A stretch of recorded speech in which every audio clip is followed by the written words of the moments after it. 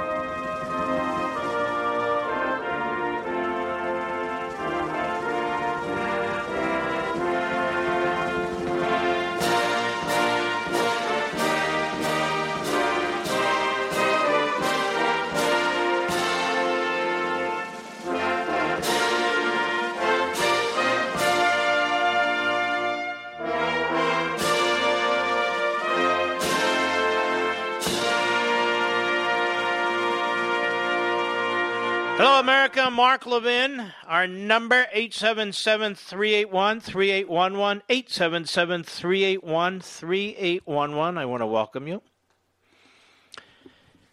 Past few shows, I have been leading the way with historic analogies. In the case of Donald Trump, Abraham Lincoln. We've done analogies of Abraham Lincoln, how he was condemned in 1864. He was called names. They thought he was a loser within his own party. They thought he would lose re-election. Till the Battle of Atlanta, it certainly looked that way. But he didn't. He won. And other horrible things that were said about Lincoln over time. But I thought I would go back, and we'll get into these other things, but I thought I would go back and talk to you about the first election of Abraham Lincoln in 1860. And there's a great website called KnowledgeNuts.com. I tell you, I do all kinds of deep research here. Abraham Lincoln was actually hated when president. When Lincoln took office in March 1861, he was entering a presidency he had won with only 39.8% of the popular vote. Reactions from the public were so negative that on the eve of his inauguration, he had to be smuggled into the Capitol during the dead of night in a disguise. He was looked down upon for everything from his humble beginnings and lack of education to his awkward appearance and his high voice. Even the commanding general of his armies, George McClellan, called him the original guerrilla. In 1861, Lincoln inherited a nation in crisis. With the United States on the brink of civil war, the American public was on the edge and blamed Lincoln for everything going wrong in the country. Sound familiar? Well, of course, Southerners hated him for trying to change the way of life they'd known for years. They resented him for trying to abolish slavery and declared their secession from the Union on February 4, 1861. But Northerners weren't fond of him either, unimpressed with his slow start at the presidency. They expected him to be doing more and to be doing it sooner. People even hated his speeches. The Gettysburg Address, now revered as one of the greatest speeches of all time, and memorized by schoolchildren across the nation, was panned by many. One Chicago Times writer said, "The cheek of every American must tinge with the shame as he reads the silly, flat, dishwatery utterances of a man who has to be pointed out to intelligent foreigners as the President of the United States." Lincoln's wife, Mary Todd Lincoln, said the constant deluge of insults were on the president's feelings. Lincoln himself reportedly said, "I'd rather be dead than as president, thus abused in the house of my friends." But he refused to take his criticisms too much to heart. Lincoln went on to win the re-election in 1864. He led the North to victory when General Robert E. Lee surrendered and ended the Civil War on April 9, 1865. And of course, he was tragically assassinated by John Wilkes Booth 6 days later. Lincoln also had his supporters, of course, during his presidency, and his death was mourned by millions. But it wasn't until his assassination that he had a true surge of popularity, sending him to the beloved status he has today. It was only then, as Edwin Stanton would say, he was relinquished to the ages. Because we sit back and we think, wow, Lincoln. Who would have criticized Lincoln? Lincoln was abused and mocked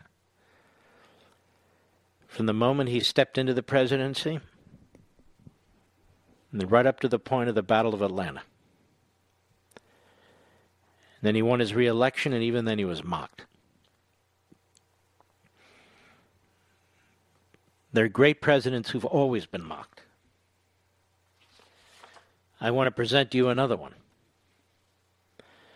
We've put together a montage, thanks to our friends at Newsbusters and MRC some time back, but I went back and looked, of how the liberal media savaged Ronald Reagan over the years in his presidency, but particularly in 2004. Not 2004. Well, they say in 2004 here. I don't think it was 2004. But it was put together, and I want you to listen to this. Cut 19, go.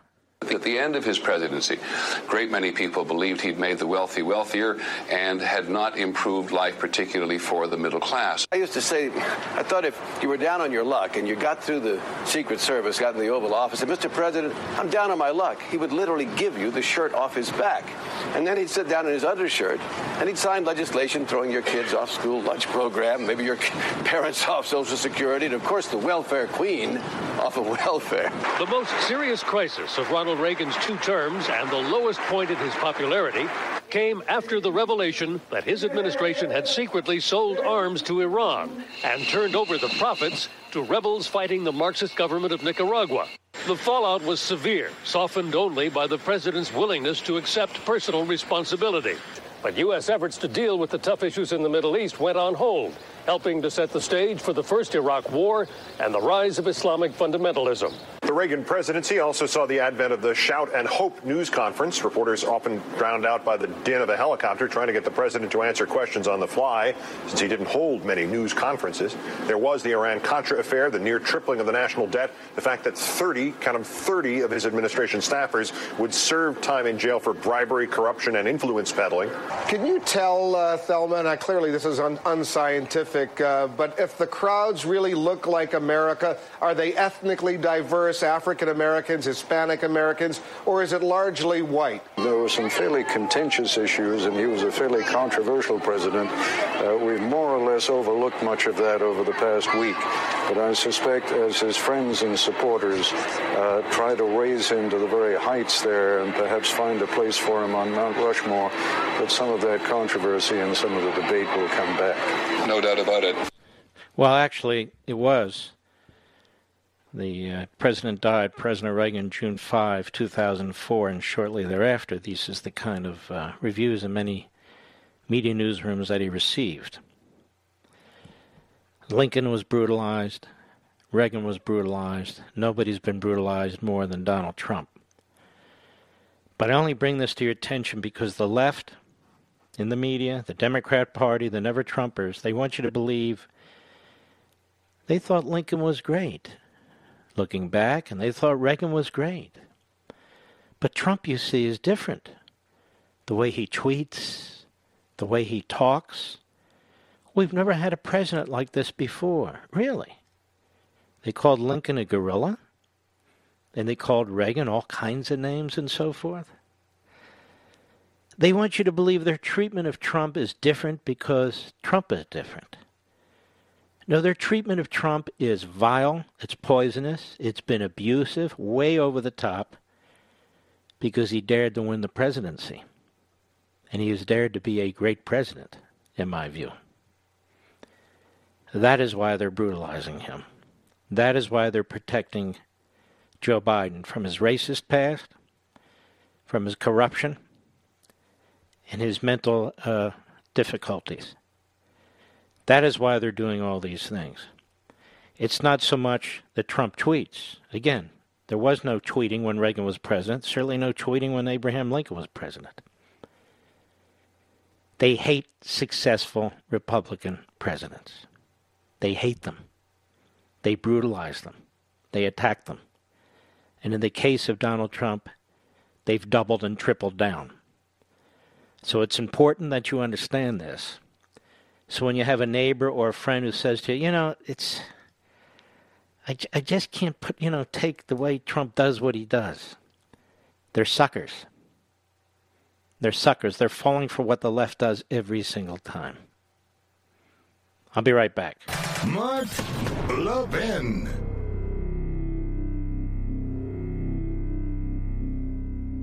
Hillsdale College serves 4 purposes: learning, character, faith, and freedom. Education and faith thrive in freedom, and freedom requires educated people and people of good character to preserve it. Hillsdale College has been providing the education needed to preserve free government for over 175 years, not only to its 1,500 undergraduate and graduate students, but nationwide through its free online courses and through its support of classical K-12 charter schools. Hillsdale's Articles of Association, dating way back to 1844, commit to preserving the blessings of civil and religious liberty through the provision of sound learning. The learning includes the Constitution. It includes the laws of nature and nature's God as described in the Declaration of Independence. Hillsdale's motto is pursuing truth and defending liberty since 1844, and it will continue to fight to live up to that motto, come what may. Learn more at levinforhillsdale.com, Levin for Hillsdale.com, levinforhillsdale.com.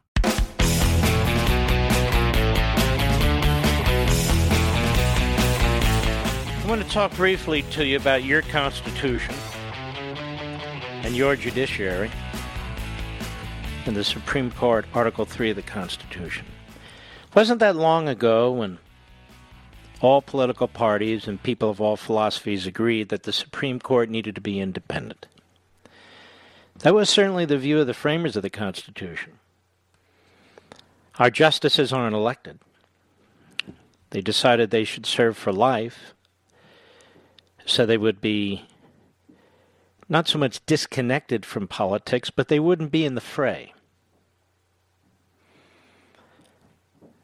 This has all changed now.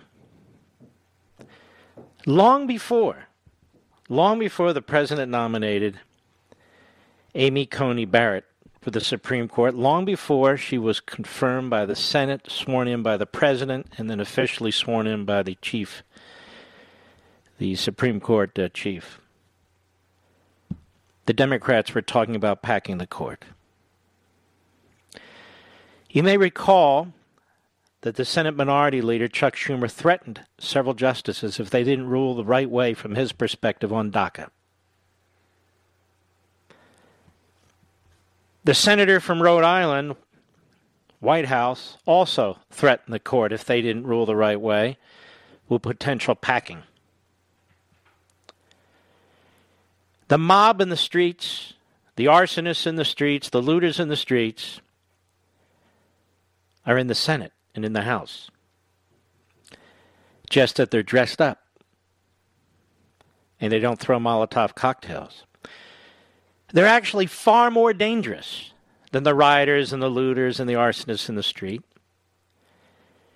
because they are telling us, if they're in the majority, a simple majority, even in just one Congress, they intend to change forever our constitutional construct and make it impossible for future Congresses to change it back. Because they intend to pack the Senate and change the filibuster rule and then pack the Supreme Court. They will control the legislative process.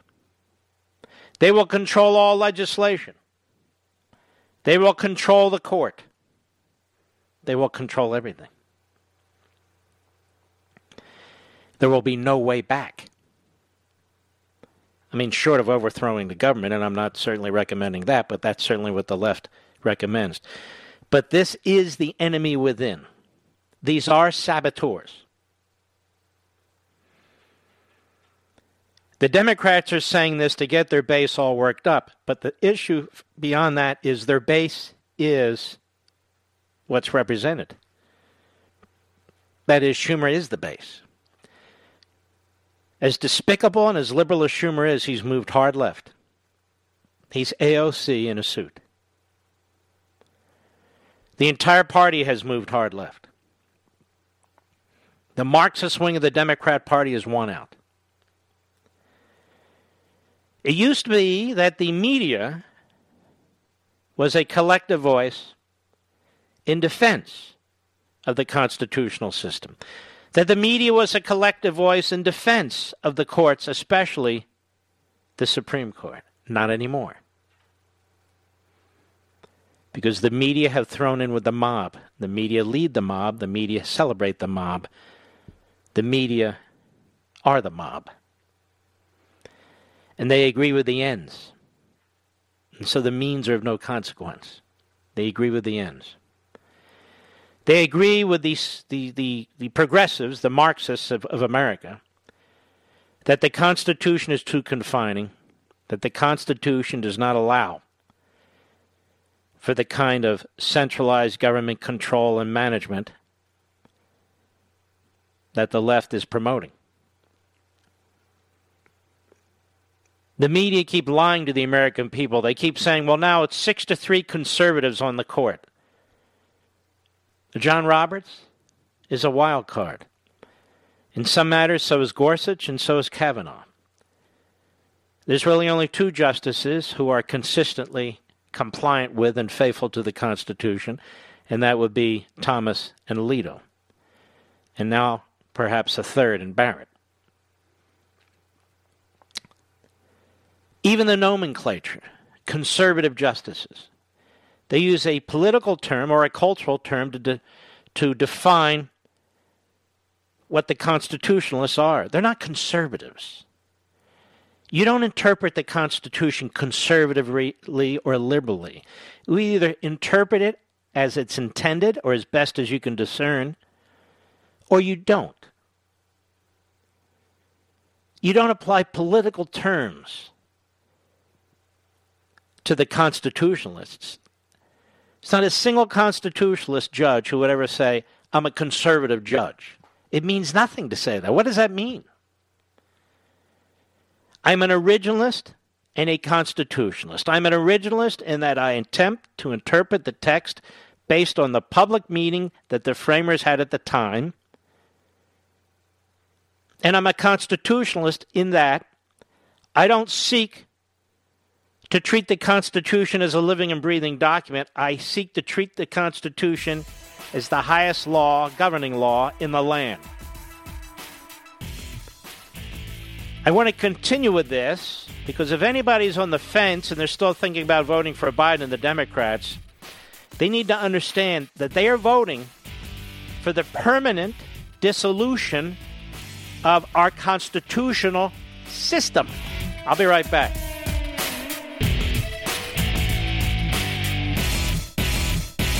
Hillsdale College serves four purposes: learning, character, faith, and freedom. Education and faith thrive in freedom, and freedom requires educated people and people of good character to preserve it. Hillsdale College has been providing the education needed to preserve free government for over 175 years, not only to its 1,500 undergraduate and graduate students, but nationwide through its free online courses and through its support of classical K-12 charter schools. Hillsdale's Articles of Association, dating way back to 1844, commit to preserving the blessings of civil and religious liberty through the provision of sound learning. The learning includes the Constitution. It includes the laws of nature and nature's God as described in the Declaration of Independence. Hillsdale's motto is pursuing truth and defending liberty since 1844, and it will continue to fight to live up to that motto, come what may. Learn more at levinforhillsdale.com, Levin for Hillsdale.com, levinforhillsdale.com.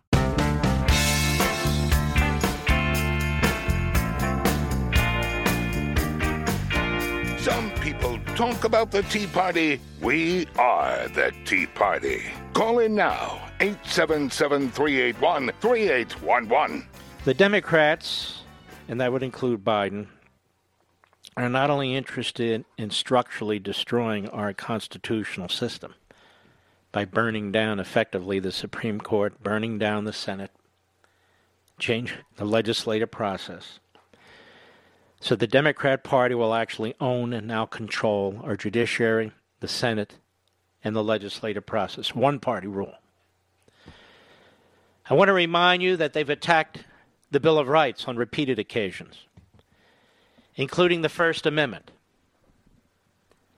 when 54 of them voted to repeal the First Amendment, effectively repeal the First Amendment, because they didn't believe that you should have the right to support commercials called advocacy commercials that advocate a particular viewpoint. So they literally wanted to pass a constitutional amendment to limit your free speech rights. Also in the First Amendment, they do not respect religious freedom. And they believe they can make laws that impede religious freedom. So when religious organizations did not want to participate in Obamacare because morally they didn't want to pay for abortions, the Democrats, the Obama-Biden administration, fought to compel them to do just that.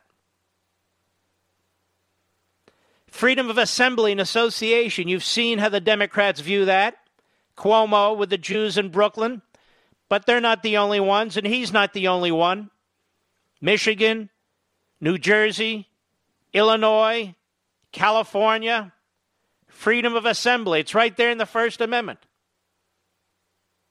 And the Democrats attack it. The Bill of Rights. The Second Amendment. Endless efforts to eliminate the right of the individual to keep and bear arms. Endless efforts. The war on the First Amendment, the war on the Second Amendment, and also a war on due process. Crucial. Due process. Do you remember when the Democrats argued that if you're put on the no-fly list just under a suspicion, no evidence whatsoever, you're put on that list under a suspicion, then you should be denied the right to purchase a firearm? Burning up the Fifth Amendment. No one can be deprived of life, liberty, or property without due process. And remember what I said about targeting free speech. They disdain the Bill of Rights. Ninth Amendment to them doesn't exist. 10th Amendment to them only exists if they can use it to nullify federal law that they reject. Otherwise, they don't even believe in federalism. So the Democrats have been at war with the Bill of Rights. Now they want to change Article 3. Now they want to change Article 2. Now they want to change the legislative process. And the irony in all this is they don't even believe in the Constitution.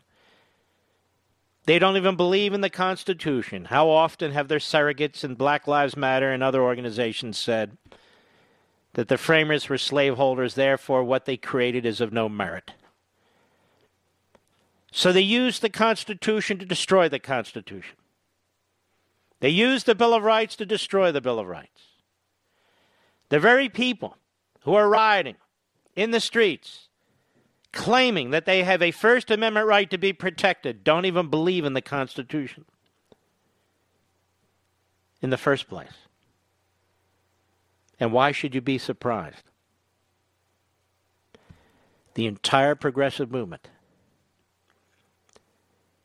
is a result of Marxism. The entire progressive movement. I date it back as far as I can date it back as in the late 1860s. But it got a head of steam in the late 1800s and the early 1900s, and it hasn't stopped since. Every so-called leading intellectual of the progressive movement from the late 1800s to this day writes and argues that the Declaration of Independence and all this talk about natural law and individual unalienable rights and the Constitution of the United States, this governing law that they gave us, that they insist has to be imposed on us for the rest of time, must be eviscerated or must be overcome if we're to advance a modern progressive society. That is, some form of Marxism. They call it democratic socialism. They must destroy the barriers that are in front of them because they don't believe in the limits of government. They believe that their ideology should rule. They have used the Democrat Party as the vessel through which politically they intend to operate. You know, Pivens and Cloward's now dead, but his wife Pivens is still with us. They argued that the Democrat Party needs to be basically taken over. That needs to be the funnel through which radicalism, Marxism, can operate. And that's what they're doing. So that's what this election's about. You know, the Democrats like to say everything's on the table. Under our constitutional system, everything's not supposed to be on the table. It's just one election. One election. The results of that election are not supposed to be a determinant in what kind of nation we're going to live in. There may be debates over policy and so forth, but not whether or not the entire constitutional republic is up for election, but it is. It is.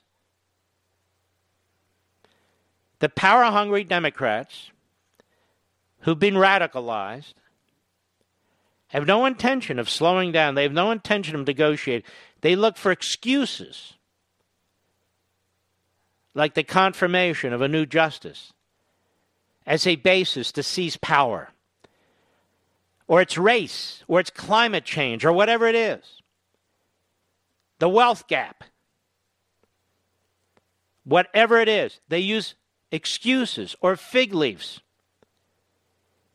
in order to advance their cause and to grab power. The Democrat Party today is saying, if we're in the majority, we're going to take control as a party of the United States Supreme Court. We're going to take control as a party of the United States Senate. We're going to take control as a party of the electoral process and eliminate the Electoral College and give power to our constituent groups, to give power to our voters, and disenfranchise those who are unlikely to support us. So the voting system will be owned by the Democrat Party. The judiciary will be owned by the Democrat Party. The Senate will be owned by the Democrat Party. The legislative process will be owned by the Democrat Party, as I've told you for years, because for them the Democrat Party comes first, much like in China where the Communist Party comes first, much like in Iran where the Islamo-Nazi Party comes first. The party is the society. The party is the government. And you're seeing the quote-unquote fundamental transformation from a constitutional republic to a Democrat Party tyranny. That's what you're witnessing. That's what's in front of you.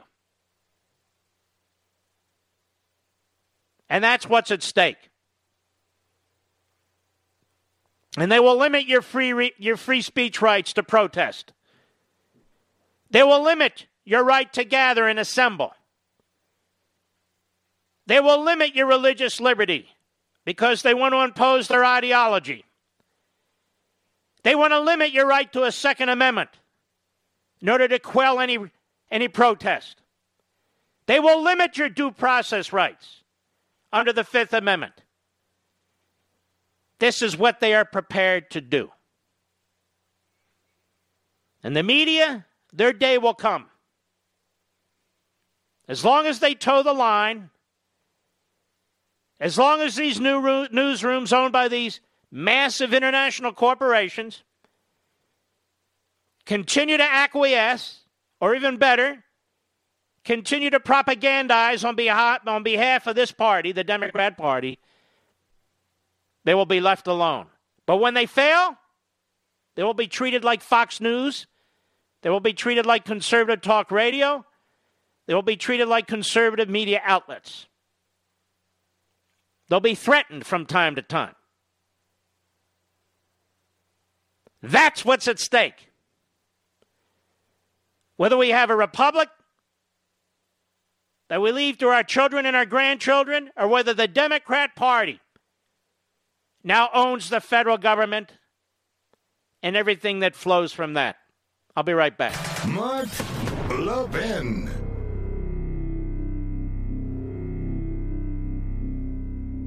Hillsdale College serves 4 purposes: learning, character, faith, and freedom. Education and faith thrive in freedom, and freedom requires educated people and people of good character to preserve it. Hillsdale College has been providing the education needed to preserve free government for over 175 years, not only to its 1,500 undergraduate and graduate students, but nationwide through its free online courses and through its support of classical K-12 charter schools. Hillsdale's Articles of Association, dating way back to 1844, commit to preserving the blessings of civil and religious liberty through the provision of sound learning. The learning includes the Constitution. It includes the laws of nature and nature's God as described in the Declaration of Independence. Hillsdale's motto is pursuing truth and defending liberty since 1844, and it will continue to fight to live up to that motto, come what may. Learn more at levinforhillsdale.com, Levin for Hillsdale.com, levinforhillsdale.com.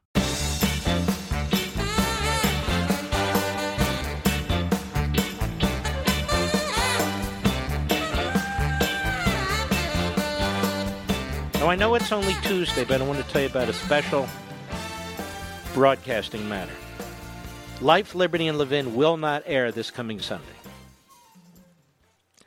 Fox's programming will consist of the usual Monday schedule of programs on Sunday. However, my new Life, Liberty, and Levin will air on Saturday at 7 p.m. Eastern Time. Can we post that, Mr. Producer?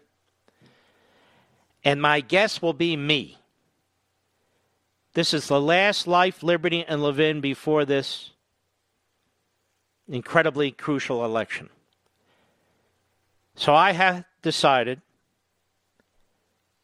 that I will do it myself. I've done it once or twice in the past. I've had wonderful guests, but there's really, to me, no guest who can say what I need to say days before this historic election.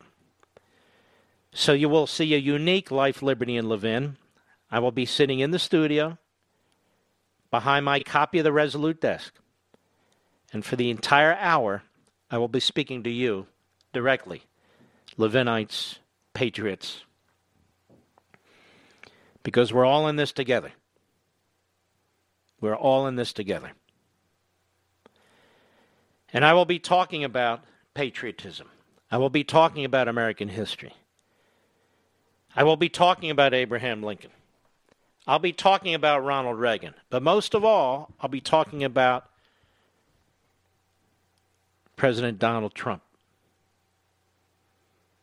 And why it is so crucial that we carry him on our shoulders to victory.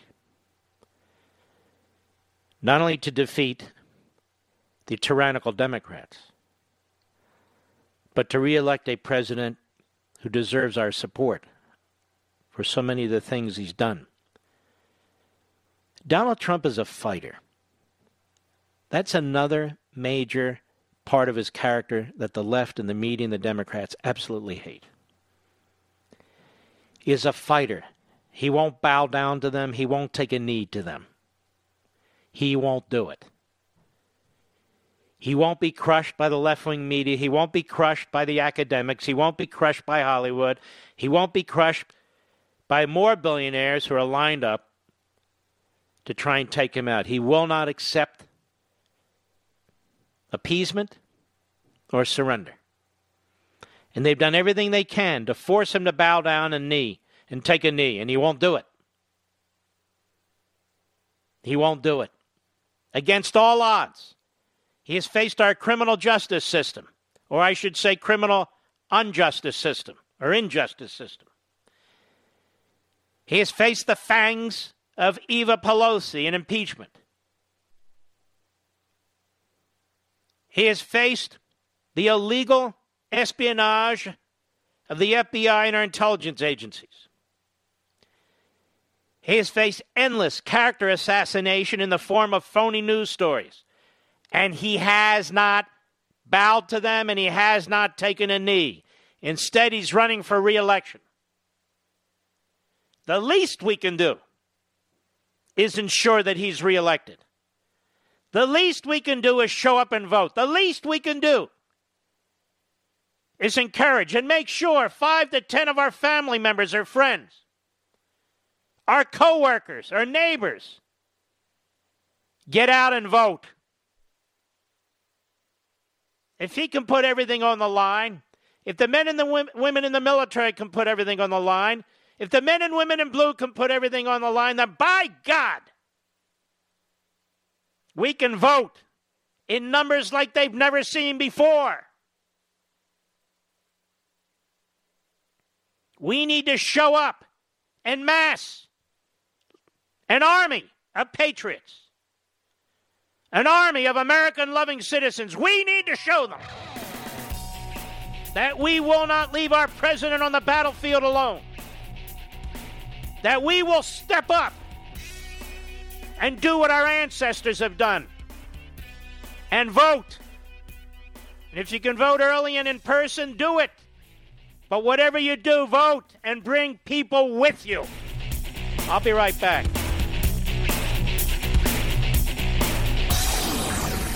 From the Westwood One Podcast Network. He's here. Now, broadcasting from the underground command post, deep in the bowels of a hidden bunker, somewhere under the brick and steel of a nondescript building, we've once again made contact with our leader, Mark Levin. Hello, America. Mark Levin here. Our number, 877-381-3811, 877-381-3811. I have in front of me evidence that the Democrats want to destroy the Electoral College. They've introduced amendments to do this in the past.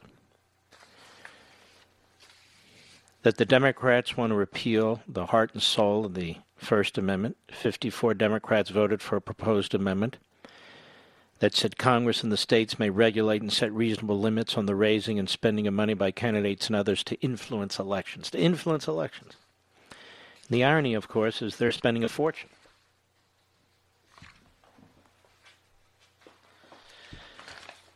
I have in front of me a story, of course, where Kamala Harris, when she was running for president, said she would use executive orders to effectively eviscerate the Second Amendment. Then, of course, the Democrats demanded that all religious institutions and people of faith were going to be forced to cover Obamacare costs for abortion, even if they morally objected. Another attack on the Second Amendment, on the First Amendment. The Democrat Party is not the party of civil liberties. It's not the party of individual liberties. It's not the party of the Constitution. It is a rogue, tyrannical party dressed up as a people's party. And it tries to cobble together various constituent groups with threats, with fear-mongering, with dollars, because it wants to take over the government. It wants to take over the Supreme Court. It wants to take over the Senate. It wants to take over the voting system. It wants to take over the legislative process. It wants to turn the United States into what California has become. And people cannot escape California fast enough. That's what's on the ballot. And as I said earlier, what's frightening to me is that the Constitution should never be on the ballot. Our liberties should never be on the ballot. Our economic system should never be on the ballot. This isn't a debate about policy, ladies and gentlemen. It's not even a debate about the tax code or regulation here and there. This is a debate that shouldn't even be taking place. But the Democrat Party is forcing it. Over the years, I've told you that the Democrat Party is a party that has resisted and outright fought Americanism. The party of slavery, the Democrat Party. The party of segregation, the Democrat Party. And now the party of so-called democratic socialism. Never the party of the Constitution. Never the party of the Declaration. Except at the earliest point of its founding. But certainly not since.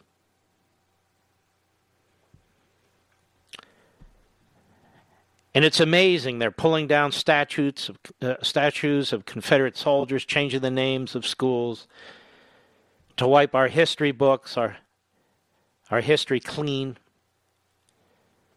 And yet what remains and is more powerful than ever before is the party that's responsible for all of it. The Democrat Party, the party of the Confederacy.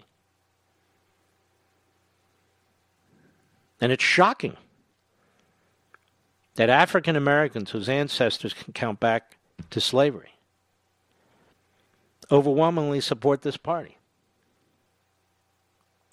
Why? Is the party a liberating party? Is the party a compassionate party? No, it's a party of big government, centralized government, and it uses various constituency groups, whether it's African Americans or Black Americans generally, or Hispanic Americans and Asian Americans and Jewish Americans. It breaks us up into neat little groups and then stitches us all back together in order to acquire power. Some days it has us at each other's throats, and then it talks about unity. What's this blue state, red state stuff? And so this is what we're up against. This is a party of tyranny. That's the history of the Democrat Party. There's some exceptions. Of course there's some exceptions. It's not a party of perfect tyranny. It's a party of tyranny, in my opinion. The Republicans, the president, they're not challenging the First Amendment, religious liberty, the right to assembly, the right to free speech, the right to a free press.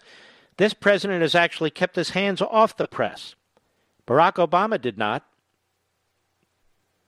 He sicked the FBI on James Risen of the New York Times. He sicked the FBI on James Rosen of Fox. He sicked the FBI on the Associated Press. Donald Trump hasn't sicked the FBI on anybody. Or Lyndon Johnson and JFK, all who used the IRS and the FBI, and in Johnson's case, even the CIA. Or Franklin Roosevelt, who used the IRS and the FBI. Trump hasn't done any of that.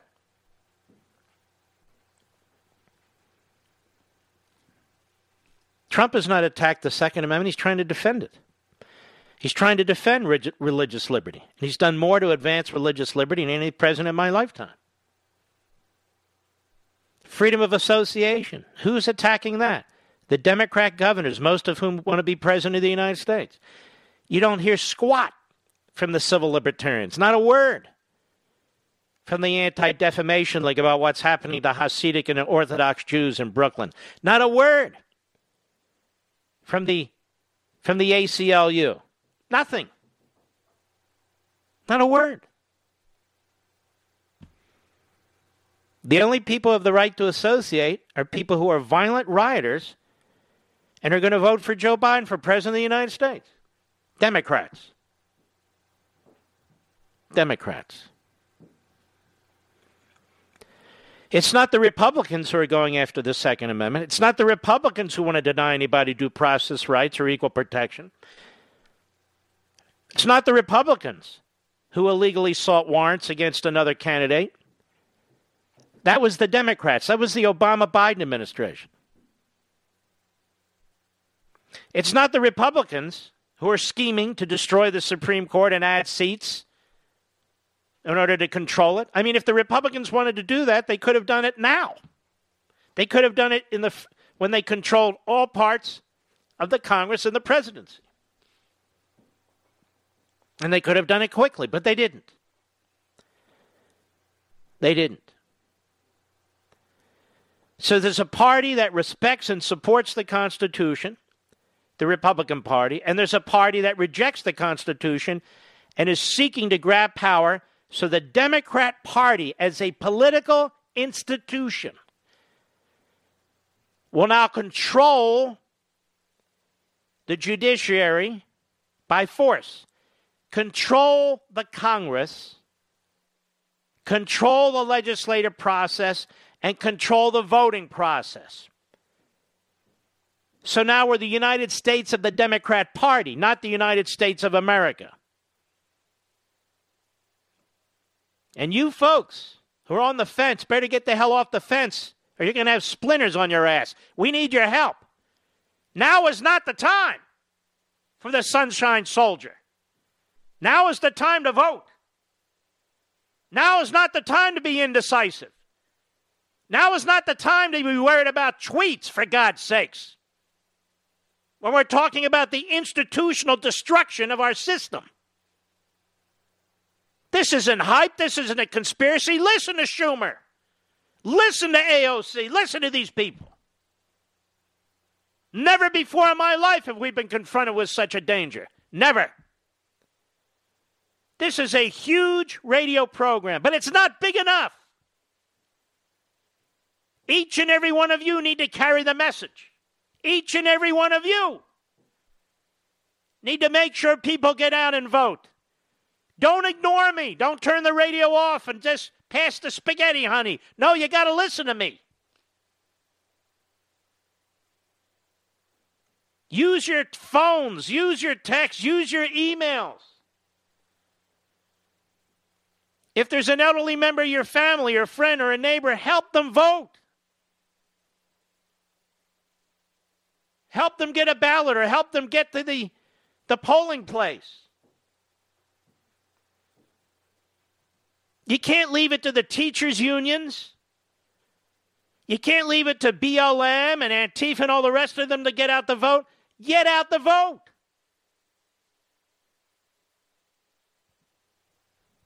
We not only need to crush these people electorally, we need to have a landslide to overcome these Obama judges and these left-wing judges in Pennsylvania. Another one in Michigan. We need to overcome this. Forget about the damn polls, even though they're getting better. This isn't about polls. Polls are an attempt to figure out what's going on. Screw the polls. Become activists, and you decide what's going on. I'll be right back. Mark Levin.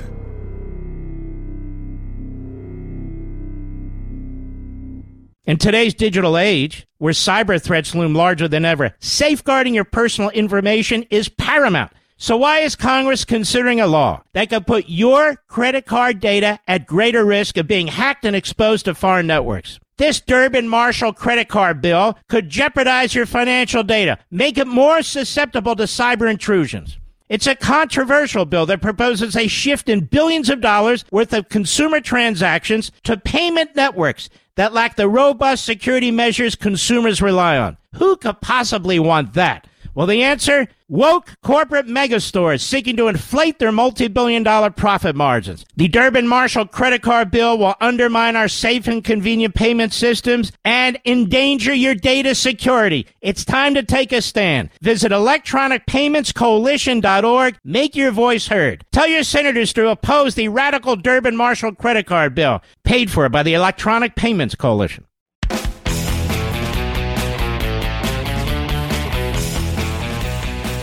It's a good time to take some calls, I think. Andrew, Reading, Pennsylvania, on the Mark Levin app. Andrew, how are you, sir?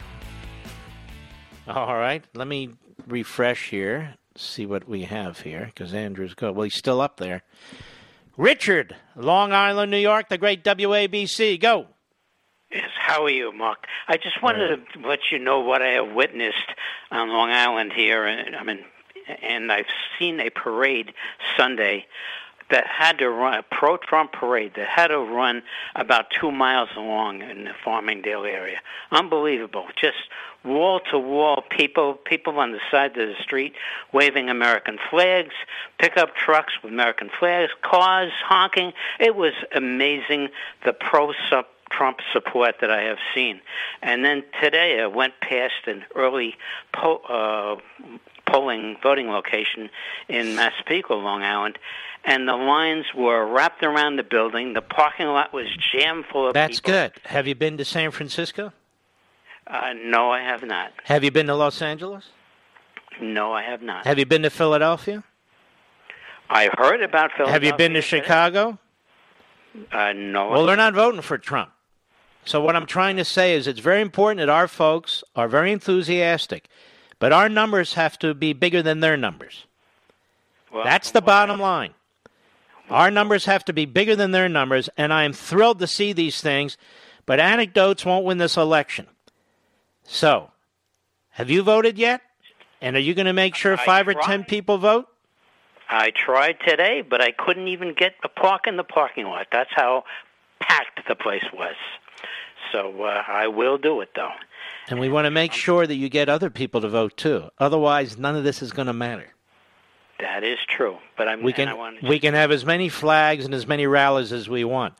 We must show up in huge numbers and vote. Well, from what by the way, hold on now. Your comment is very interesting to me.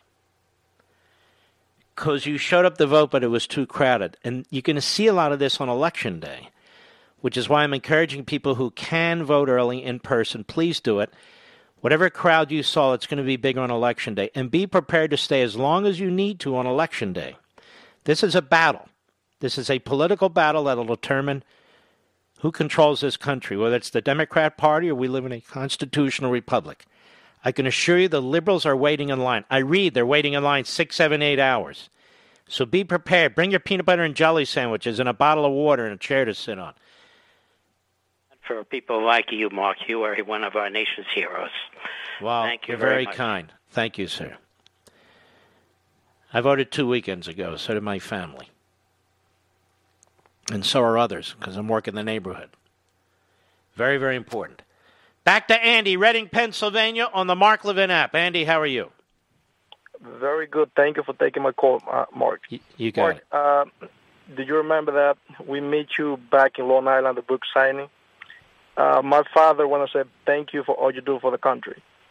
Also, I would like to tell you that we are ready to elect President Trump for another 4 more years. So I got all my families and friends ready to reelect President Trump again.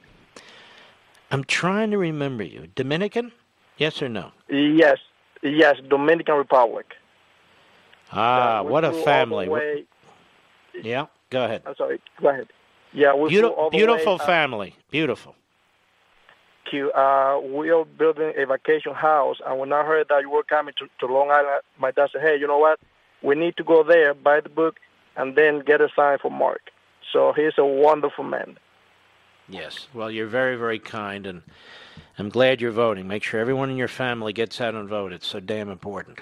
We live in everything in the field. So that's it. The president got our vote. So I got all my family in Florida, New York, and Pennsylvania ready. So every people that I see, every people that I meet in the daily basis, I right away say, hey, we got to vote. Make sure that we vote for President Trump.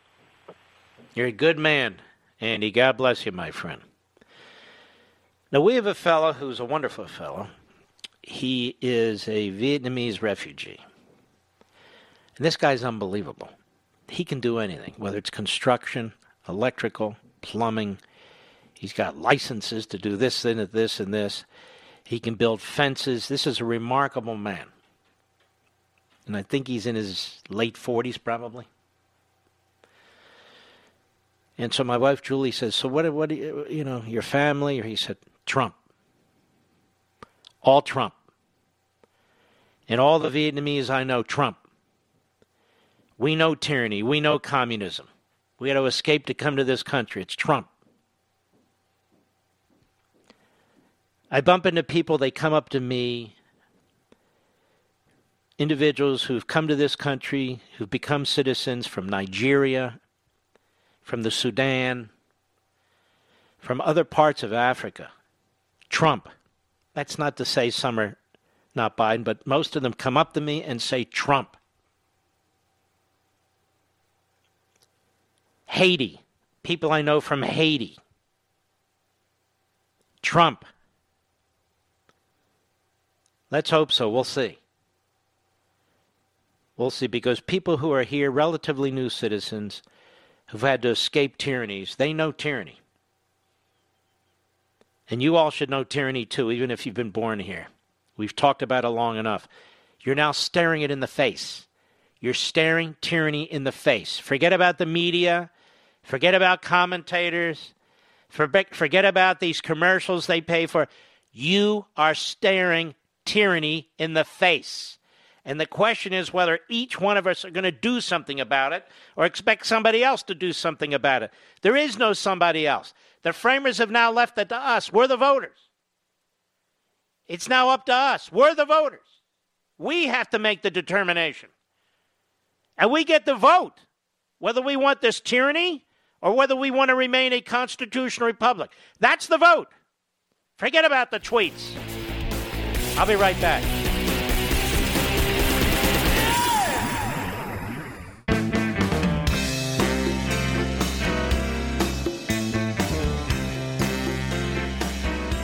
Listening to Denali, the Great One. The Great One. And you can call in now, 877-381-3811. By the way, just to prove it to you, almost exactly a year ago, here's a headline from the Washington Examiner: the Supreme Court must resist the Democrats' shameful court-packing intimidation. So they're using now the appointment of Justice Barrett as an excuse, because there was no nomination of a Justice Barrett a year ago. Senator Sheldon Whitehouse, Democrat, Rhode Island, and 4 of his Democratic colleagues threatened the Supreme Court with restructuring if it doesn't heal itself. Basically, they're flirting with court packing, it's written here. And some have suggested, for example, increasing the number of justices on the Supreme Court, rotating justices off and on. Now you hear Biden repeat this, or and so forth. So this is something that has been on the wish list of the Democrats and the radicals for some time. Has absolutely nothing to do with Justice Barrett. When they say, now everything's on the table, now everything's on the table. Folks, everything was on the table. Everything was on the table. They were always planning to pack the court. It literally had nothing to do with Justice Barrett. They were always looking to change freedom of speech. They were always looking to undermine religious liberty. They're always looking to eviscerate the Second Amendment. As I've been saying today, and I've been saying throughout my career on radio, this is about the Democrat Party empowering itself. The Constitution is in the way. It's an obstacle. The Bill of Rights especially. Unless, of course, you're one of their constituents, perhaps a mass murderer or whatever. Then they want to make sure that you have a lawyer, you're protected, and can vote, even from prison. Ask Bernie Sanders. That's what he said. And I believe he means it. You know, we've talked a lot about why the Media Research Center is essential in the fight against the left-wing media. No one does a better job uncovering the truth and taking the fight to dishonest journalists than the MRC.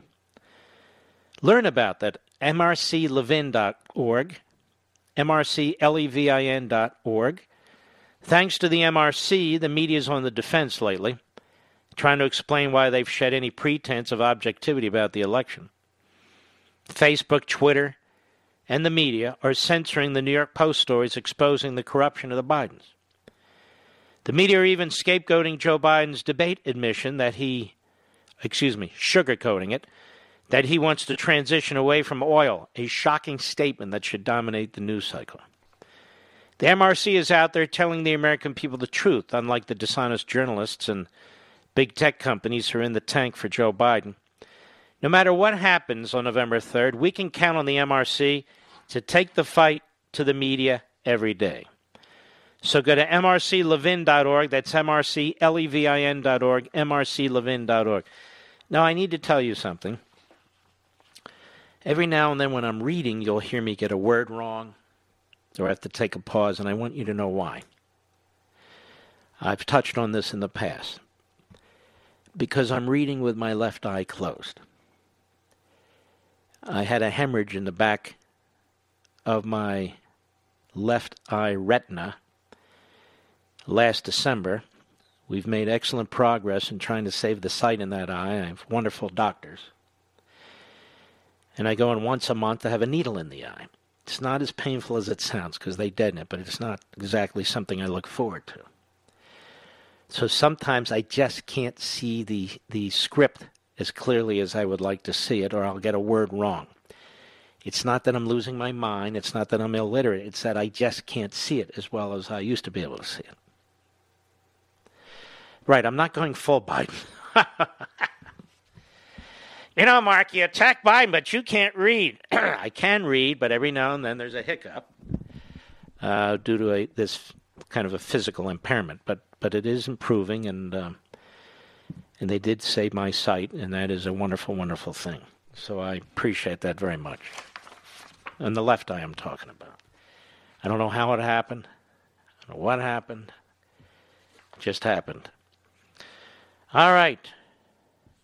A montage. Good Morning America warns that the Supreme Court is conservative. Good Morning America. Which is really throw up on your shoes, America. Cut 10, go. Locking in a 6-3 conservative majority on the high court.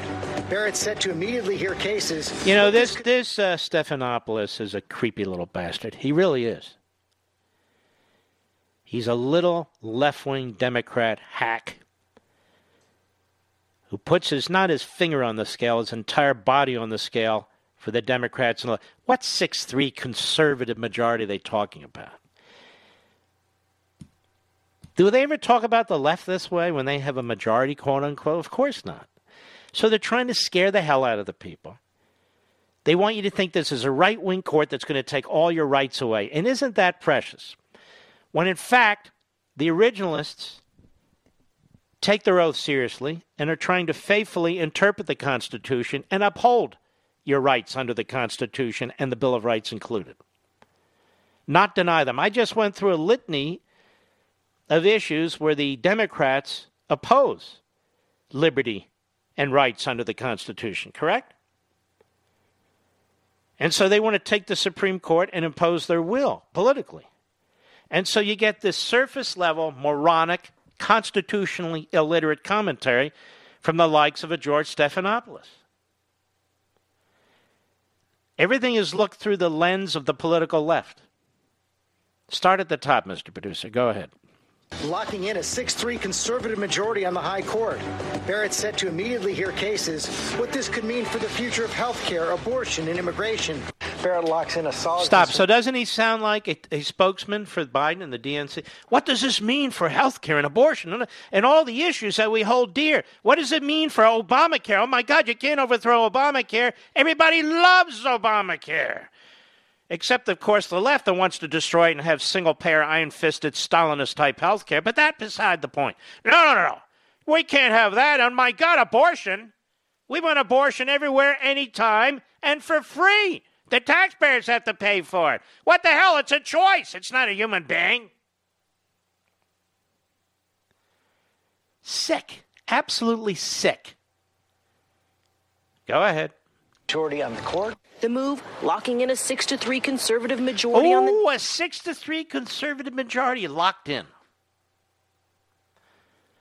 What are they talking about? It's 6 justices appointed by Republican presidents. It doesn't lock in a conservative anything. And they know it. They're liars. They're propagandists. You won't find that 6 block in each and every major case holding together time and time and time again. I wish it would, but it won't. They don't act like the left on the court. No, the activists.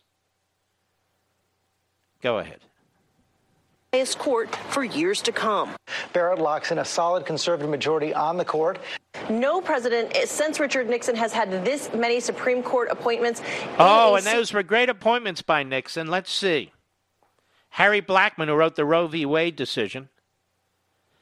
Lewis Powell, who voted more times with the activists than he did with the originalists. Wow, so many seats is Nixon. Of course, Franklin Roosevelt turned over the court altogether, but that's a whole other story. History is only what we want to make of it when you're on the left. Go ahead. Single term, and George, this conservative majority on the court now locks in this legacy for President Trump. He's conservative majority. George, it locks in this legacy for Trump, and they're going to do all kinds of stuff. They're going to overthrow Roe v. Wade. I wish they would, but they won't. How do you like that? Leave it to the people to decide what they want to do with abortion. If 50 states want abortion, great. But we're not even talking about abortion per se. We're talking about, are there ever going to be any limits on abortion? In other words, can we make sure that only certain doctors can perform the abortion? No! Can we make sure the abortion can only be performed by a doctor who has hospital privileges in a hospital within 20 miles of the abortion? No! No limits. It's a choice, damn it. Well, what about these abortion clinics and these horrific things that happen and they're not regular? It's a choice. It's a fetus. Oh. Well, I guess that changes everything. It's your Democrat Party. It's your Democrat Party. It's sickening. And then you hear the montage from the media, which is appalling. Appalling. Then we have Nancy, that is Eva Pelosi at MSLSD. Cut 11, go. Are you, as the Speaker of the House, are you open to efforts to do that in the future? That is pack the Supreme Court. Go ahead. Well, I think that Joe Biden has given us a good path. He's going to have something that people can understand why this is important. And I like what something that Brian said about not just the Supreme Court, but the other courts. It was. Oh, my God. You know, we're not going to. Look, they all need rebalancing. What? Yes, the police need to be reimaged and the courts need to be rebalanced. Oh. In other words, the police need to be destroyed and the court needs to be destroyed. That's reimaging and rebalance. We must rebalance. And, you know, nobody's more objective about rebalancing things than Nancy Eva Pelosi. No. She has no agenda. She's not intending to do anything that would just advantage the left and the... No. They just need to rebalance, not just the Supreme Court, all the judiciary. And notice it only comes up in 2019 and 2020 when the President of the United States is following the Constitution. The Republican Senate is following the Constitution. Harry Reid killed the filibuster rule as applies to appellate judges, so McConnell took it the next step on the Supreme Court. I want you to consider the following. The Democrats filibustered judicial nominees under George W. Bush at a level never seen in American history. So they tried to destroy the confirmation process. When Obama took over, the same Democrats eliminated the filibuster rule as applies to circuit judges. So they used the rule under a Republican president when they controlled the Senate. They abolished the rule as applies to judges when the Democrats controlled the White House and the Senate. Good little Marxists. The Republicans come in and they say, okay, Use the nuclear option. You got rid of the filibuster as applies to circuit judges. We're going to do the same thing as applies to the Supreme Court. We'll just take it the next step. You can't do that. We were going to do that if we took over the presidency. But now you have a Republican president. You're doing what we wanted to do. You can't do that.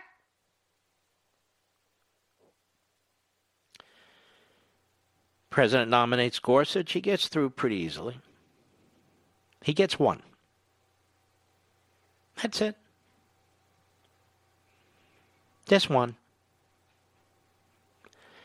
President nominates Kavanaugh. Can't have that. So they try to destroy the man in the most vicious and horrific way. I don't even think the Stalinist show trials could have done as good of a job as the homegrown Stalinists in the Democrat Party in our own country. Then it's Barrett. They can't really attack her because she's a woman. They don't want to turn off the suburban women. They start attacking her Catholicism, and then they go, wait a minute, we may lose the Italians and the Irish. We can't do that. Okay. And then they start attacking her for other reasons. Then they attack the process. What do you mean, Donald Trump? You're nominating somebody to fill a vacancy on the court, and the Republican Senate's going to confirm. I mean, what do you mean? You can't put a constitutionalist in place of an activist? RGB? RBG, I mean? RBG? You can't replace RBG with ACB. We can't have that. But we are going to have that. All right. Everything's on the table. Now we're going to pack the damn court. Wait a minute. You said that last year and a year before. I don't care. This is a good excuse. We're going to pack the court. Every damn thing's on the table. And then the media go along. Madam Speaker, what do you think about that? Well, I actually think it's a good idea. You know, well into the 1870s, I think it was 1876, there were 9 justices. We need to rebalance. We need to rebalance not just the Supreme Court, all the courts. Why? They never tell you that the Circuit Court in Washington, D.C., the second most powerful court in the land, they call it, they packed that court. Are you aware of that, Mr. Producer? I think it was 3 seats. They added 3 seats to that court so Obama could appoint more Obama judges to control the majority on that court. Did you know that? So America, I'll be the first to say, and all the backbenchers on TV and radio can regurgitate it, they already packed the D.C. Circuit Court, the Court of Appeals in Washington, D.C. They want to do the same thing to the Supreme Court. I'll be right back. Mark Levin.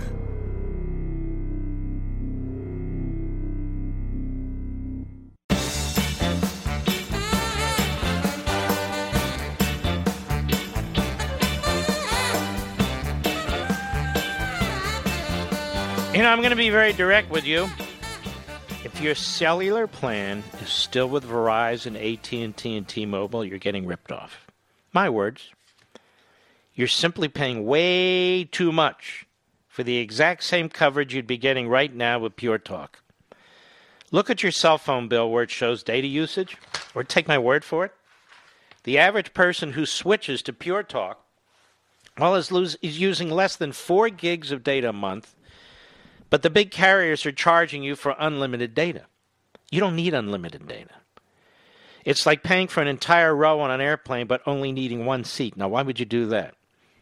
That's how Pure Talk saves the average person, saves all of us, over $400 a year on their wireless service.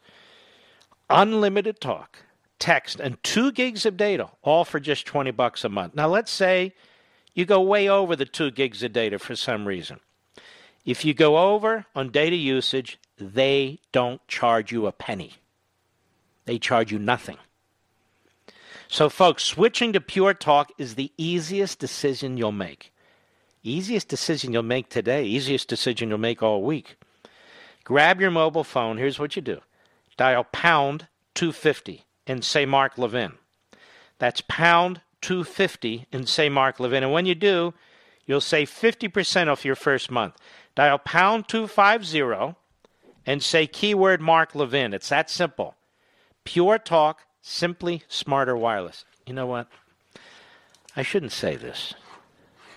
But I tell you things as they come into my mind. I'm going to try to be careful, but we have a place in Florida. And I wish I were in Florida right now. You want to know why?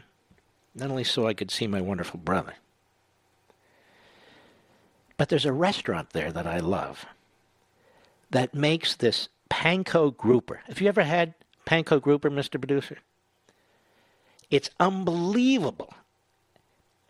And the owners of this, I don't get any kickbacks. There's no payola, so please. I don't get like a special hot dog or something. And they put it on a bed of noodles for me. And I can't stop thinking about it. My buddy, Robin Anita at Flash Beach. Not Flasher, Flash Beach in Hope Sound. Giving them a call out, a shout out. I get nothing from them for free. They'll tell you that themselves. I'm in the mood. I can't help it. From the Westwood One Podcast Network. Ladies and gentlemen, this final hour of the podcast is sponsored exclusively by AMAC, the Association of Mature American Citizens. Now over 2 million conservative members strong, AMAC believes in and stands up for the values that we care about: faith, family, and freedom. Thank you for listening, and please support AMAC. And you can become a member at amac.us/join. He's here. Now, broadcasting from the underground command post, deep in the bowels of a hidden bunker, somewhere under the brick and steel of a nondescript building, we've once again made contact with our leader, Mark Levin. Hello, America. Mark Levin here. Our number 877-381-3811, 877-381-3811. We're going to have two wonderful guests. We're going to have Senate candidate John James of Michigan and House candidate of Texas, Chip Roy, a personal friend, former chief of staff of Ted Cruz, and he's in a battle for the future and part of that state. Ilhan Omar. Ilhan Omar came to this country as a teenager, as a refugee from Somalia. And on NBC streaming, they call it Peacock yesterday, she chipped in her thoughts about Barrett, Justice Barrett in the Supreme Court. Cut 15, go. I mean, this is really an illegitimate process, truly, that has exposed the hypocrisy of Republicans as they've rushed through this process and have foregone many of the traditions that they have set themselves.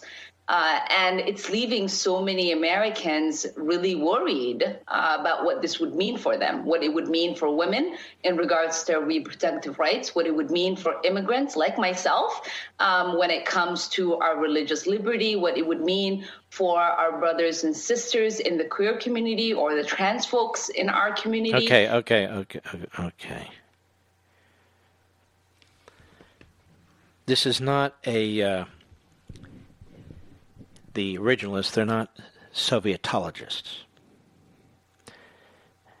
And so this is what they do. And she would later say that she supports the packing of the Supreme Court. In the past, she has demonstrated how much she hates this country, the things she has said about Jews. I'm going to make a statement that should not be controversial. But at least the circumstances for immigration used to be, even for refugees, if you want to come to the country, you must have allegiance to the country, allegiance to its constitution, and assimilate into its culture. It's obvious that we're not doing that well enough. Because Ilhan Omar and her past comments about the attack on the United States on 9/11, and I can go and do a whole list of audio and so forth of the things that she has said that's been so hateful towards this country and the people of this country. No refugee should be permitted into this country unless they're going to have allegiance to the country, unless they're going to assimilate into the culture of the country, and unless they're going to be patriotic. That doesn't mean they have to agree with me or you, not by any means. They can be Democrats, they can be liberals. I'm not talking about Democrats or liberals here. This used to be a non-controversial position. The purpose of immigration, just so we all understand, the purpose of immigration is to support and strengthen the existing country. Immigration is not about the individual immigrant. Somehow we've turned this upside down. If you look at history, that's not the point of immigration. The point of immigration is what is going to benefit the body politic of the United States, not what's going to benefit the specific individual. Now, that specific individual may have a case to make to our country, to our government for coming into the country. They fear for their lives is a perfectly important example. But in exchange for coming into this country, you have to show a loyalty to this country. Again, we're not talking about you have to believe as Mark Levin believes. That's not my point. And throughout most of our history, up until very, very recently, that was a requirement.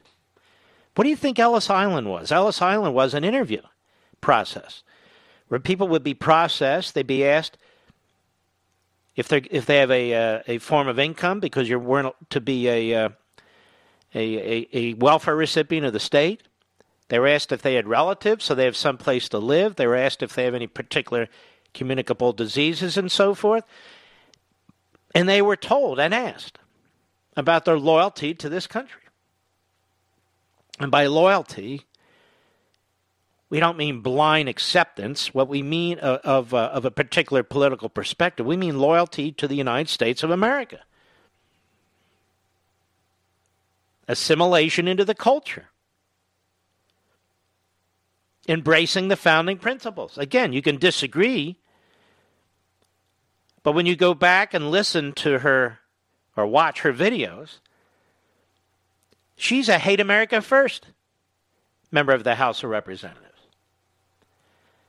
So we need to do a better job, a much better job, if we want this country to survive. And unfortunately, there's a lot of people in this country, whether they work at Media Matters or Mediaite or these other places, who may not. Antifa, Black Lives Matter, who may not. It's really quite appalling.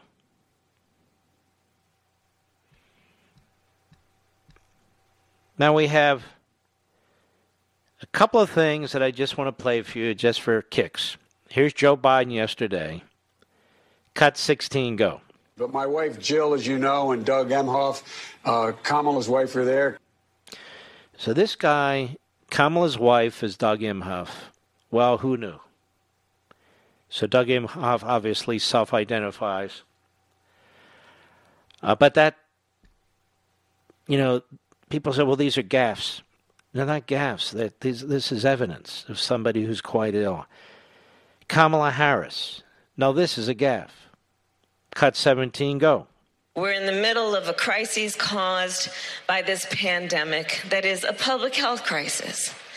We're looking at over 220 million Americans who just in the last several months died. 220 million Americans. Means there's only 100 million left. Kamala's been a senator through all this. What has she done? What has she proposed? What has she put before her fellow senators? Not a damn thing. Now I want to show you how loathsome the American media are. Joe Scarborough, who had a serious media that was self-policing and had standards, this guy wouldn't be on the air. This guy would be cleaning toilets. Cut 18, go. Nobody's ever done so much to kill so many people. That is correct. Nobody's ever done so much to kill so many people. And his idiot sidekick says that's true. Nobody's ever done so much to kill so many people. And Comcast, which owns MSNBC, is perfectly fine with this. Now, Scarborough is a sick bastard, and he always has been. But doesn't get any sicker than this. Hit it from the top, please. Go ahead. Nobody's ever done so much to kill so many people. That is correct. True. Nobody. Literally nobody. Nobody is in the White House. It just hasn't. You got to hand that to him. Yes, you do. That he has made history. That if it wasn't so sad, I'd laugh harder. She was laughing. See, they don't care about these 220,000 who perished. They know nothing about a single one of them. They haven't talked to any of the families of those who perished in nursing homes and assisted living homes as a result of policies set by governors and so forth. They don't care about these people. This is all about politics, setting a personal score, settling, about defeating Trump. These are loathsome individuals with ice water in their veins. They're loathsome. Nobody's ever done so much to kill so many people. Nobody in the White House. You have to hand it to him. Nobody in the White House. Just so sickening, it's beyond, it's really beyond belief. And they're laughing. They're having a good old time. They don't care about any of these people. And they know damn well it has nothing to do with Trump. They know damn well it has nothing to do with Trump. I'll be right back. Mark Levin.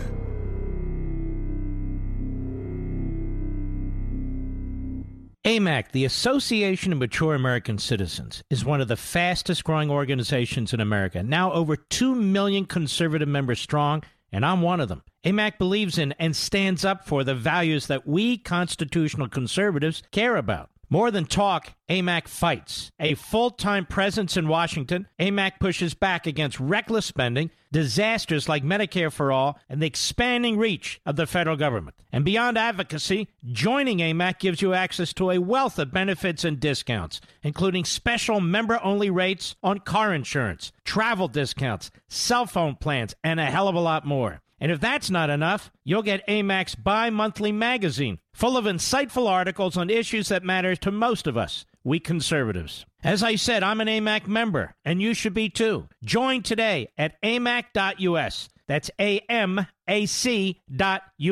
Stop supporting the liberal agenda that the other 50-plus organization has been pushing for. Join AMAC instead. AMAC.us.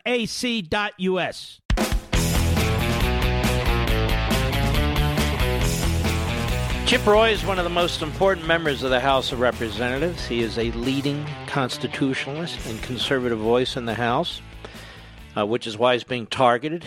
He is obviously running for re-election, and he's running against a very left-wing, iconic, radical abortion supporter. And so they are pouring enormous amounts of money into this district to try and defeat him. Chip Roy, how are you, sir? Mark, I'm doing great. Thanks for having me on the show. I hope you and your wonderful family are doing well. All is good. Tell everybody about yourself and your opponent. Absolutely. Well, you covered it pretty well in the summary form. You know, I represent Central Texas, Austin down to San Antonio. Austin is becoming a bigger part of this district, which means it's getting a little tighter in terms of the numbers. And the left thinks they can flip Texas. They want to target me because, as you said, I kind of, up in the apple cart in D.C. a lot and push back on their leftist agenda. And they've got Wendy Davis running, who, as you pointed out, made her name on 20-week abortion, believing that she should filibuster to preserve post-20-week abortion. And, look, she's a radical leftist all the way down the agenda. She's a rubber stamp for Nancy Pelosi. She would be a rubber stamp for Nancy Pelosi if she were to be in the House, killing fracking in our energy industry, siding with Iran over Israel, standing against border security. She voted against banning sanctuary cities. She sides with BLM and Antifa over police officers. She thinks it's fine that the city of Austin has cut the police budget by a third. She is a radical leftist. And look, they know it. They're trying to pour tons of resources into this district to try to flip it. $15 million of ads have been run against me, which I wear as a badge of honor. I mean, you're not taking flack if you're not over the target. But they got $15 million against me. You'll appreciate this, Mark. You and I share an affinity for dogs, right? Both of us. Yeah. And I used to say as a joke on the campaign trail, they're going to start accusing me of hating puppies, right? They already say I hate veterans and women and children and everything else. Literally, they run mailers now the last week saying I hate puppies. I'm not kidding it, because of some big appropriations bill I voted against that had something about horses in the Humane Society. So they'll do anything at this point, including saying I hate puppies. But we're working it hard, knocking doors, making phone calls, and really, all your listeners out there to get out the vote thing. And how's it looking there? It looks great in what I call, Texas, in the Hill Country, San Antonio. Austin is obviously, it's my old boss, Governor Rick Perry, used to call it the blueberry and the tomato soup. It's a very, liberal part of Texas, and they're trying to turn out those numbers. And it's now, as I said, a bigger part of the district. It's almost a third of the district. So, in most of the district, it is overwhelmingly supportive of President Trump, overwhelmingly supportive of me. It's great seeing signs and all the support. They're making calls. The numbers are good, but the numbers on the Democratic side are high, and I'm just going to be blunt. We need more Republicans to turn out. We got a lot of Republicans who say they show up on Election Day. We're studying the numbers hard. We have 3 more days of early voting in Texas. We need those numbers to go up. If you're a Republican and you're in Texas, particularly in Texas 21 and Central Texas, we need you to go vote. We will win this election if every Republican who's voted in primaries the last 3 or 4 years, if you show up to vote, will win. But however many of you don't show up to vote means Democrats have a shot at winning this. It's a turnout election. If you're a Republican, go vote. There's nothing more important for the future of our country and our kids and our grandkids than showing up to vote. Now, people want to know if they're in your district or if people want to help you, even from outside your district, because obviously you're being swamped with left-wing money from all over the country. Where do they go? Well, ChipRoy.com, ChipRoy.com. Your listeners have been very generous, and I appreciate it. And we need the help. I just bought another bit of ad today, $350,000. Every dollar you guys give me literally goes lead on target against Wendy Davis. Every dollar goes to mail. It goes to advertisements. It goes to making phone calls to turn out the vote. So ChipRoy.com. Anything you can do, $25, $100, whatever it is, it helps. Levin surges are always great for America. But we got to take down Wendy Davis. We got to stand with the president. He's taking arrows on behalf of our country, making sure that we have a good, solid agenda. We just saw the confirmation of Amy Coney Barrett. What a great day, having Clarence Thomas swear her in. And it's such a, look, the things that he's doing for this country. Governor Perry was at a rally for me with veterans last week, and he made a great point. He said, for all you people getting wrapped around the axle about a tweet or something that someone says, stop voting with your feelings and go vote for your country. Go vote for your kids and your grandkids. Go vote for Israel. Go vote for your gun rights and your First Amendment rights. Go vote for the border. Go vote for better veterans. Go vote for a strong economy. Don't side with the left because of some sort of fit of concern about a tweet. And he couldn't be more right. And the country depends on patriots standing up right now. And that's what we're asking everybody to do, is to go show up and vote and stand up for America.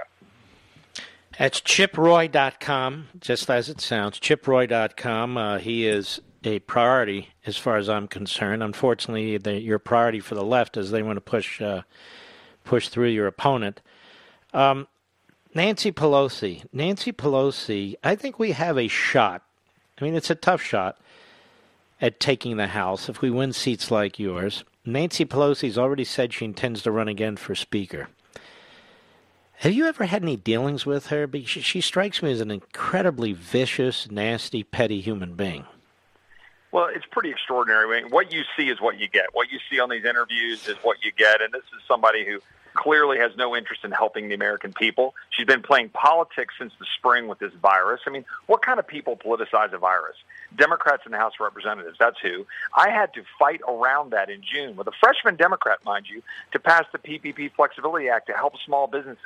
We helped 18,500 businesses get 60,000 jobs in Central Texas, the district I represent. Why? Because we worked hard to do it. This wasn't a partisan thing, Mark. She made it partisan. She made everything partisan because she wants to make sure that nothing is more important than trying to stop Trump. Kill the economy, kill small businesses. She doesn't care. And that's what we're dealing with here. And yes, we have a shot at taking back the House if every Republican who has voted in a Republican primary and voted in primaries in the last 3 or 4 years across the nation show up and overwhelm the Democrats. We will win. We'll take back the House. We'll hold the Senate. Donald Trump will be reelected. And imagine what we can do for health care. Imagine what we can do for our economy. Imagine what we can do to secure the border of the United States and protect our communities and stand with our cops instead of BLM and Antifa. Nancy Pelosi's in direct opposition to that. And Wendy Davis, by the way, would be a rubber stamp for her. Mm-hmm. All right, Chip Roy. So we want to support Chip Roy. It's chiproy.com. How's your ground game going? It's going great. We've knocked 135,000 doors. We've made about 75,000 phone calls. We're stepping on the gas. We want to get both of those way up. Outside groups have been coming in. I can't, coordinate with them, but they come in and they help. Clipper Grove's been running great ads pointing out all of Wendy's hypocrisy. And, we're working it hard. I'm in Kerrville, Texas right now in a hotel. I'm going to get up in the morning and go out to beautiful Lakey and out to Bandera. All 10 counties that I represent, I'm going to hit all of them in this last week. Wendy Davis is hiding in her condo in downtown Austin, drinking lattes and, trying to shove Austin values on the rest of this district. And I'm out with the people. We're going to work it hard, and we're going to win on Tuesday by sheer hard work. If the people of Texas show up, and I think they're doing it, we need to make sure everybody shows up across the country to stand up for America. Amen, amen. Everyone vote and bring 4 or 5 people with you. Get 10 people out to vote. Everyone needs to do their duty here. Chip Roy, we wish you the best. Levinites, I hope you'll give them all the support you can. It's chiproy.com. God bless, my friend. God bless you. We'll be right back.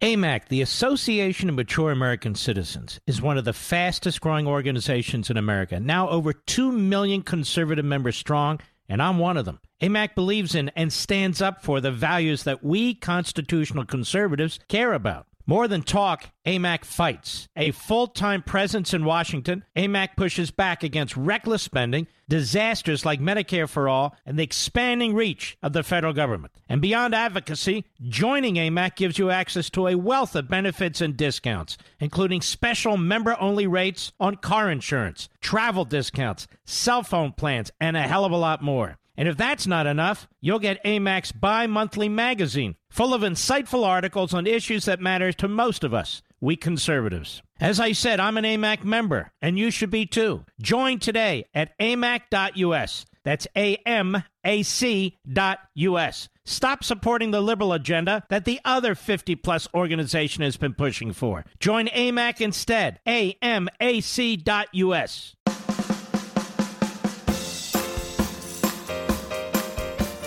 The liberals and the Republicans don't like him, but America does.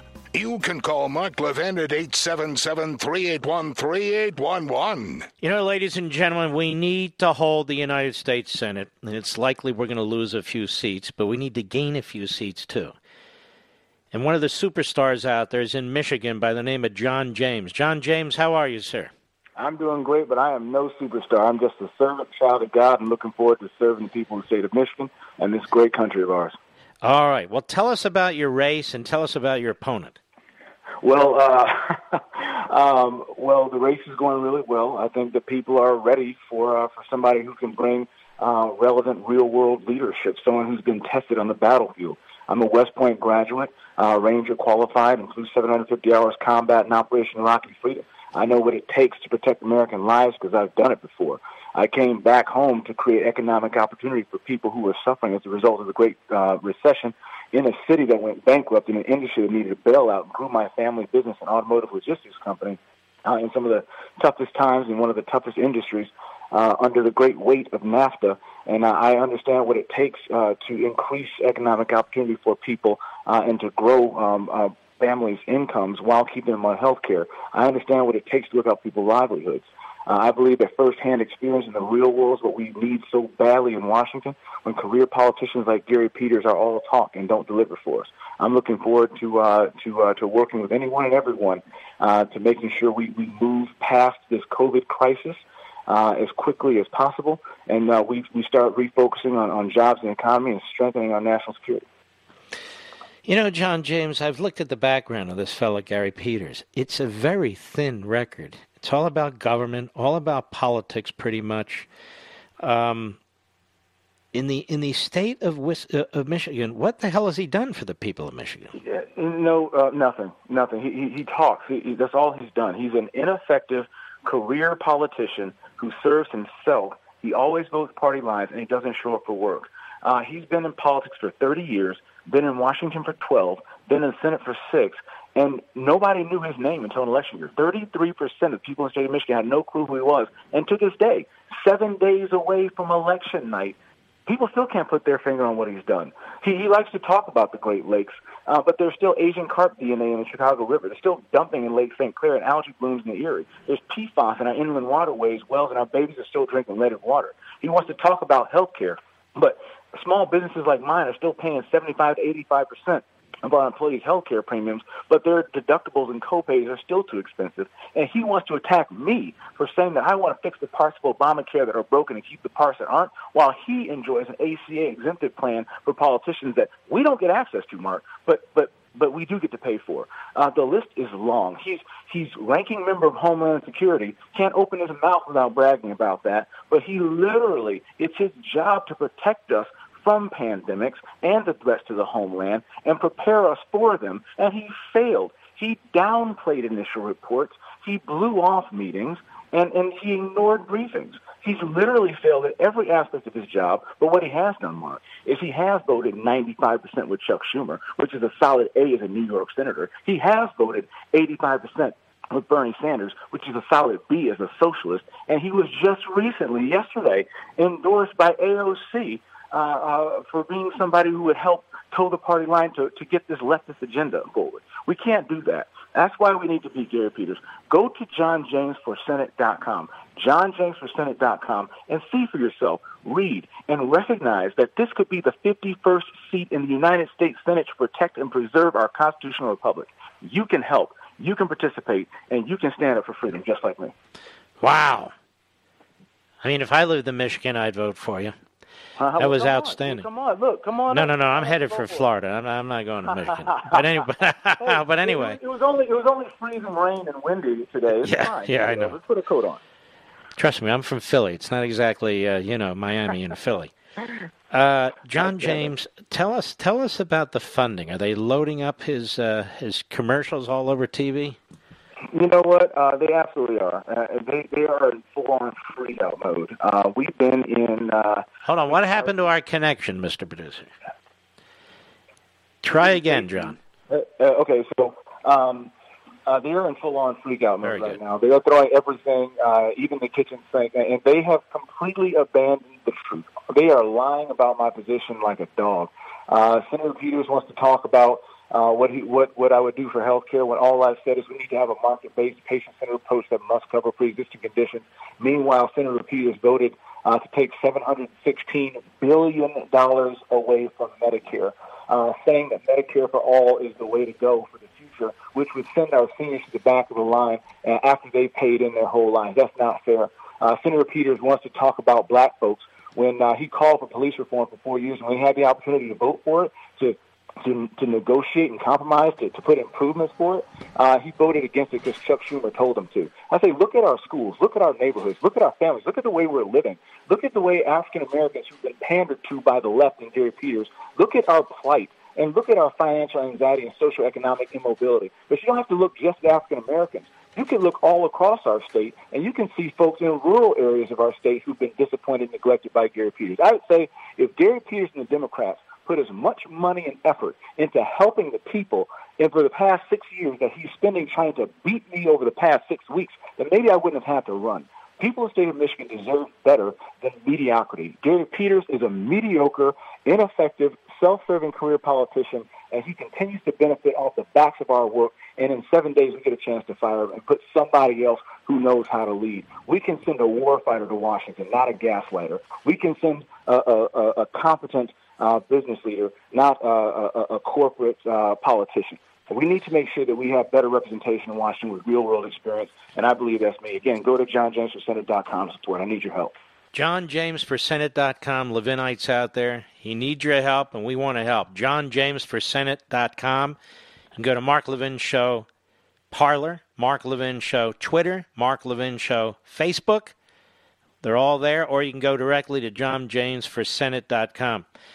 John James, how's your ground game there? Ground game is great. I mean, when you talk about the energy that we have for people who are just getting out, and again, we have COVID considerations, but we got started very, very early. We actually have leagues of younger voters, younger volunteers, because people, and Mark, I didn't realize this until about halfway through this past year, that when I started talking about economic opportunity, when I started talking about expanding economic opportunity for everyone, I was thinking, of course, of African Americans and the way Democrats have failed and the lip service. But, when you don't have a black message or a white message, but you have a red, white, and blue message, all of a sudden it starts resonating with everyone, regardless of race, color, and creed. And people of younger generations, people who have been told and know that they're not going to do as well as their parents, people who know and are looking at the spending in this country and recognize that Medicare and Social Security may not be there for them, people who recognize that they had to quarantine in their parents' houses because they didn't have the because they've been pushed to China and Mexico. The economic opportunity message resonates with younger folks, and having a millennial African-American talking about opportunity for everyone, someone who loves everyone despite where they are, that's a message that resonates with everyone.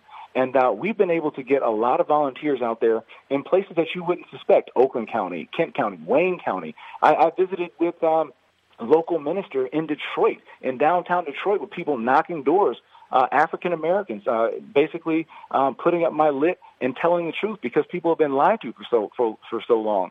And people are really excited to finally have representation that both looks like in Detroit and thinks like outside of Detroit, more like them. That is representative government, and that's what I'm talking about bringing, putting the people first rather than politics. And that's what everybody wants, regardless of age, regardless of color, regardless of station in life. Somebody who puts them first and not their own political self-interest. Where did you grow up? I grew up in Detroit, right across the 6 in Linwood, if you're familiar. And then later on in life, we had the great blessing and opportunity to move out closer to better schools. Because, that's what you do when you make a little bit of money. You want to take care of your family. And education and entrepreneurship has always been the way the Lord has blessed folks in this country. And when you take a look at the attacks that the left is putting against entrepreneurship and the way they're letting our schools fail, bolting our children to outcomes tied to their zip codes, the path to the American dream is becoming more treacherous, and Democrats are leaving people behind. When you take a look at the worst unemployment rate in the state of Michigan, over 33%. The poverty rate in Wayne County is at 33%, but the unemployment rate in Sheboygan County is in the mid-30s as well. Poverty doesn't know race. Hunger doesn't know race. And I'm looking forward to represent all parts of the state, not just the parts that get attention. I'm looking forward to representing all people, whether or not you agree with me. I'm not sure if your listeners have ever read this book, but if you haven't, they definitely should. But J.D. Vance wrote Hillbilly Elegy, and I believe that Netflix is coming out with a rendition, I think, with Amy, I forget her name, a stellar actress, and then Glenn Close, and J.D. did a great job, and I think that it opens people's eyes to the fact that hunger hits the same, poverty hits the same. Our career politicians failing the mental health system and with opioids hits people the same regardless of where you're from. And we need to have representation who understands how to meet people where they are, who aren't going to put politics as a barrier for addressing the needs of human beings. And I think that where I was raised kind of informs me of that. All right. And having that opportunity is a great chance to represent folks and to help people where they are. We're going to have to go, but school choice, support or no? I'm on the board of one of the big charter schools in the state. Wonderful. And so, yes, I support school choice. I believe that when you give parents choice, you give children a chance. But I also believe that we need to make public schools successful, private schools successful, homeschool and charter schools, because I think that a quality education is a basic civil right, and anyone who stands in the way of a quality education for our children is a civil rights violator and must be dealt with. All right, it's John James for Senate.com. You can see how powerful he would be in the United States Senate, America. All over the country, as you know, we need to hold the Senate. And so we're going to lose some seats. We need to pick up some seats. John James will be a fantastic senator. John James for Senate.com. All of our friends listening in Michigan, you have a wonderful opportunity to send a terrific man to the United States Senate. We wish you all the best, sir. Yes, sir. Thanks for having me on. God bless you. And God bless you, too. We'll be right back. Mark Levin.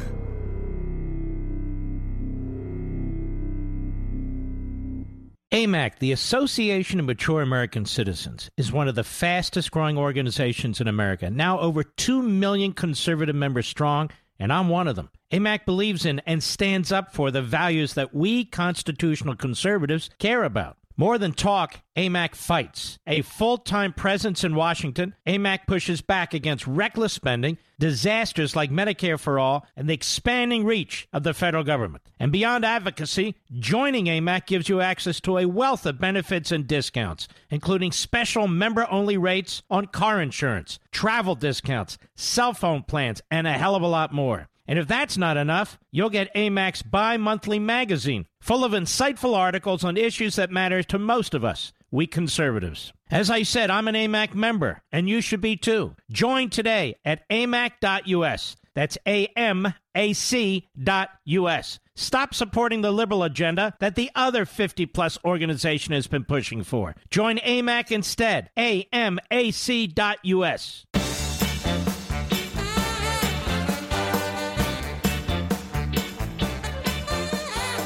These shows leading up to the election and on Election Day are absolutely critical, and I'm treating them that way. I hope you can see that.